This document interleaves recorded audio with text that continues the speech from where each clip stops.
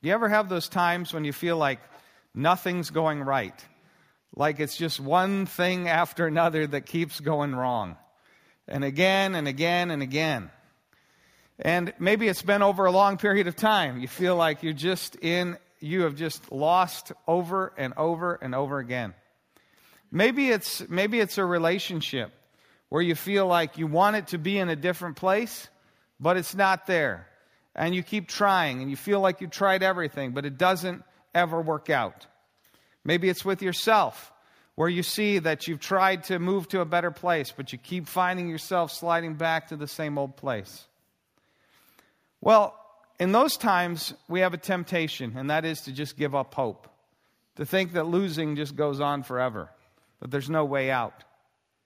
In this passage, we have the example of two people who were tempted, or who might have been tempted, to give up hope. And then in the midst of that situation, they saw the power of Jesus, and this gave them hope. It's two stories that are intertwined here. And so it's the story of Jairus, who's a synagogue ruler, whose daughter is sick and dying. And then it's also the story of a woman who had been suffering from issue of blood for 12 years. And so the story of Jairus is intertwined, is at the bookends, and then the story of the woman is in the middle of that. But what we're going to do as we look at it is look at the woman first, and then the synagogue ruler. Okay, so that's going to be our 2 points this morning: the woman with an issue of blood, and Jairus, the synagogue ruler. The setting of this story. It's interesting. There's 2 crowds back to back. There's the crowds of the Gentiles who beg Jesus to leave, and then he comes back across the sea and he encounters the crowds who are filled with hope. They're expecting Jesus. They're waiting for him. They want him to be there, and they are ready for him to do something great. In the midst of that, there is a man named Jairus, and he approached Jesus. And what he says is that his daughter, his only daughter, is a girl about 12, is sick and dying. Now, we'll talk about that here in a moment, but obviously a very tragic circumstance. And he asked Jesus to go with him to his house in order to heal this woman. And Jesus agrees to go with him.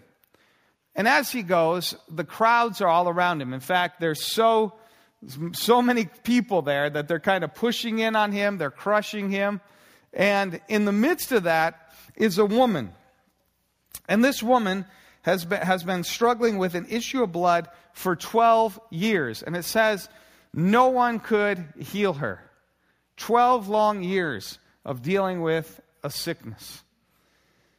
And anytime we have to deal with something that long, it's something where it's easy to give up hope. But this situation was even worse in that society, because that issue of blood meant that she was unclean, that she wasn't able to approach people, that she wasn't able to go to the temple. So it had been a long time of not only experiencing the debilitating effects of the disease, but also of being unclean in light of the society.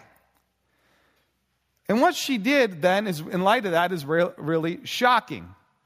She doesn't go to speak to Jesus, but she works her way through this big crowd, and then she touches Jesus' cloak. Remember, she's unclean. But the amazing thing is that when she touches Jesus, Jesus doesn't become unclean. She becomes clean. She becomes healed, just like the leper. Remember, Jesus touched him. It didn't make Jesus unclean, it cleansed the leper, because Jesus is the one who cleanses, is the one who heals, is the one who brings healing. And she was immediately healed. Now, Jesus then asked a rather strange question. He's in the middle of a crowd, everybody's all around him, and he says, "Who touched me?" And no one says anything. And Peter says, "You're in the middle of a crowd. You've got all these people all around you. What are you talking about?" And he said, "No, but I know the power went out of me." And so finally, this woman realizes that she's going to be discovered. Apparently, they're looking around, looking at all the people.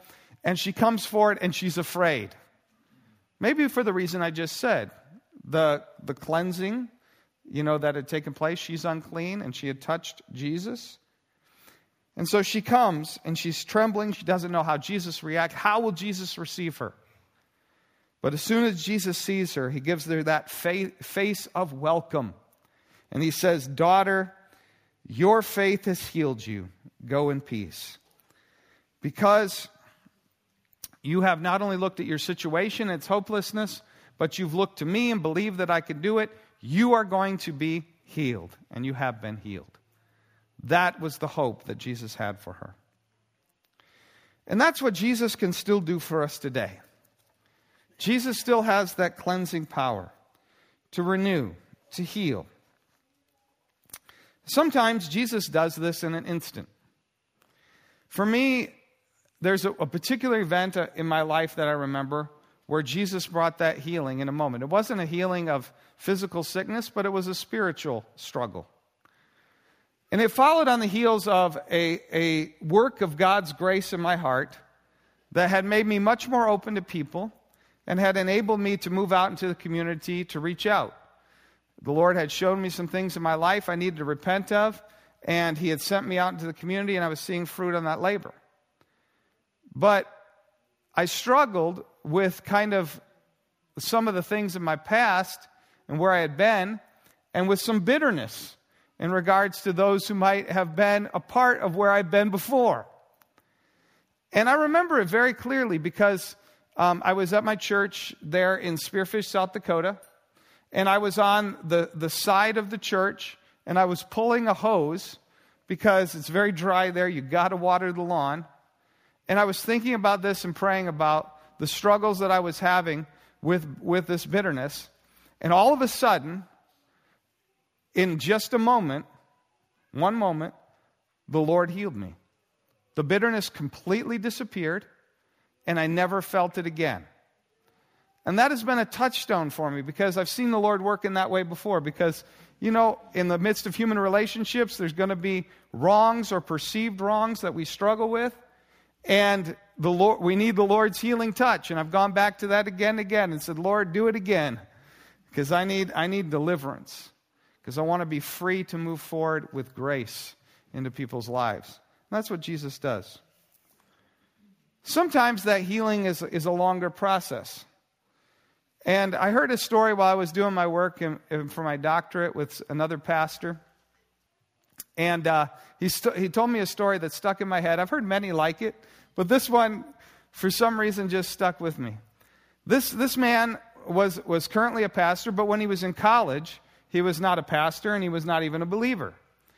And he knew a lot of people in college, but he graduated and lost touch with a lot of them. But then he became a Christian, and the Lord began to work in his heart. And eventually he went into the ministry. And eventually, like a lot of us, he reconnected with his old friends on Facebook, as people started to get into that in the first decade of the 2000s. And people looked at him and saw what was happening to him and interacted with him. And all his old friends said, "What in the world happened to you? You were such a jerk in college. And now you're like a totally different person." And you know what? He said, "I didn't even realize what the Lord was doing there." It was a gradual process of healing. And over time, the Lord brought me to a better place. And he saw it through the eyes of his friends. And that's what Jesus can still do for us today. Even if we've been struggling for years, we should go to Jesus, who will heal us, who will cleanse us, and who will make us free. That's what the story of the woman with the issue of blood should inspire within us. But now let's turn to Jairus. This man who had his only daughter, who was obviously very dear to him, like a typical parent, but yet she was sick. And, kids get sick. But this sickness was so bad, she was on the point of death. And so his heart was grieved. It's a hopeless situation. What can he do? the only thing he can do. He heard about Jesus, and he went to him. Now, Jesus was on his way to go heal this little daughter. But then some of Jairus' friends came and said, I'm sorry, your daughter has died. So don't bother the teacher anymore. Hope is now gone. Have you ever felt like that? That you've felt like one of Jairus' friends? You gotten to that point? Hope is gone. It's easy to get to that point. But one thing that teaches us, one of the things we need to remember, though, is when things seem hopeless, it's easy for us just to see hope in terms of the factors we see with our eyes. We need to look beyond that to the greatness of Jesus. One woman who did this in the history of the church, whose example always stands out to me, was a woman named Monica. Now, Monica is the mother of Augustine. And Augustine is one of the most famous persons in church history. He wrote books on the faith that are still read today, 1,600 years after his death, by both Christian and non-Christian alike, because they're so inspiring and there's so much depth there. And the Lord has used him tremendously, both then and now. But the interesting thing is, it was a long time that Augustine was not a Christian. He didn't immediately accept Christ. He didn't grow up believing in Christ. And he went a long time wandering around. You can read about his story in his book, The Confessions, which is an amazing book. But eventually he did become a Christian. And what happened? Well, we don't know all the things that the Lord did, but one of those was his mother, because his mother was a Christian. And she prayed for 17 years regularly for her son that he would come to faith in Christ. She had to wait a long, long time. But when the Lord moved in a big way, in a way that still impacts us today. And I think that the Lord raised up Monica and made her wait for one reason, to teach us what Jesus talked about to his disciples in Luke 18:1. He told his disciples a parable to show them that they should always pray and never give up. So, God answers prayer, but sometimes he makes us wait a long time. We don't know why he's going to do that. Maybe to give hope to someone else. But that's just what Jesus taught Jairus here. His response was, don't be afraid. Just believe, and she will be healed. In other words, don't look at just the hopelessness of the situation. Look at what I'm able to do. Look at my greatness, Jesus is saying. And she will receive healing.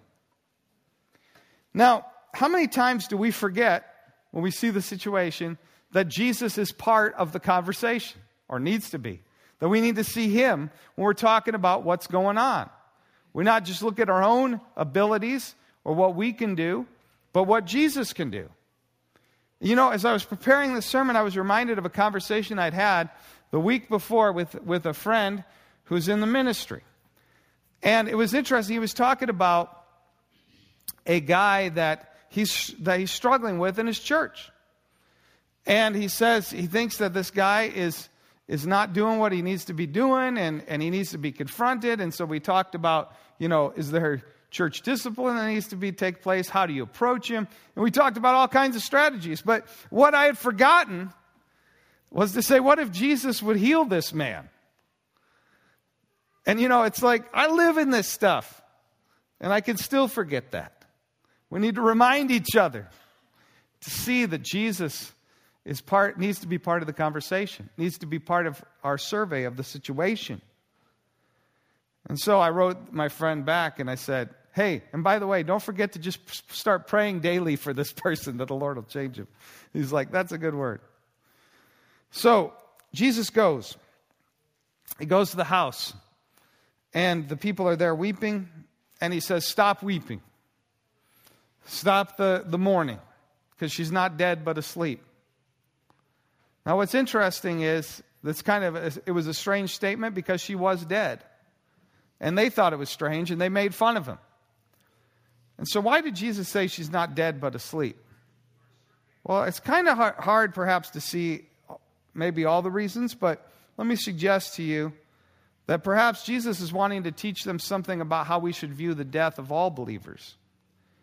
And as you can see in the Apostle Paul, he says that those who are dead in Christ, he calls them being asleep, because their body, as it were, is resting. Their soul is gone to be with the Lord, but their body is not moving. It's like it's in sleep. But one day is going to come when that body's going to wake up. And we're going to see the resurrection of the dead. All those who have died in Christ will be resurrected to eternal life. Those who are alive when the Lord returns will be translated and changed immediately to go to be with him. And maybe that's what Jesus was saying here. But Jesus wasn't bothered by what they said. He just kept going. And what he did is he went right into her. He grabbed her by the hand and said, "Daughter, get up." And her spirit returned.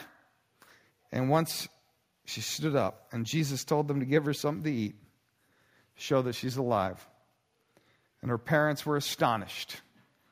They saw the marvelous works of Jesus, and they realized that they could have hope. And so, in conclusion, I just want to ask you this question. Where are you inclined to give up today? Where have you been looking for a long time for a change? Maybe it's our nation. Maybe it's our city. Maybe it's our church. Maybe it's your family. Maybe it's yourself. Maybe it's another person you're concerned about. Well, this story is here to teach you not to just look at the situation and what's happened in the past, but to look beyond it to see Jesus, who has the power to heal and the power to change, and he will do it. We just need to look to him and believe. Amen.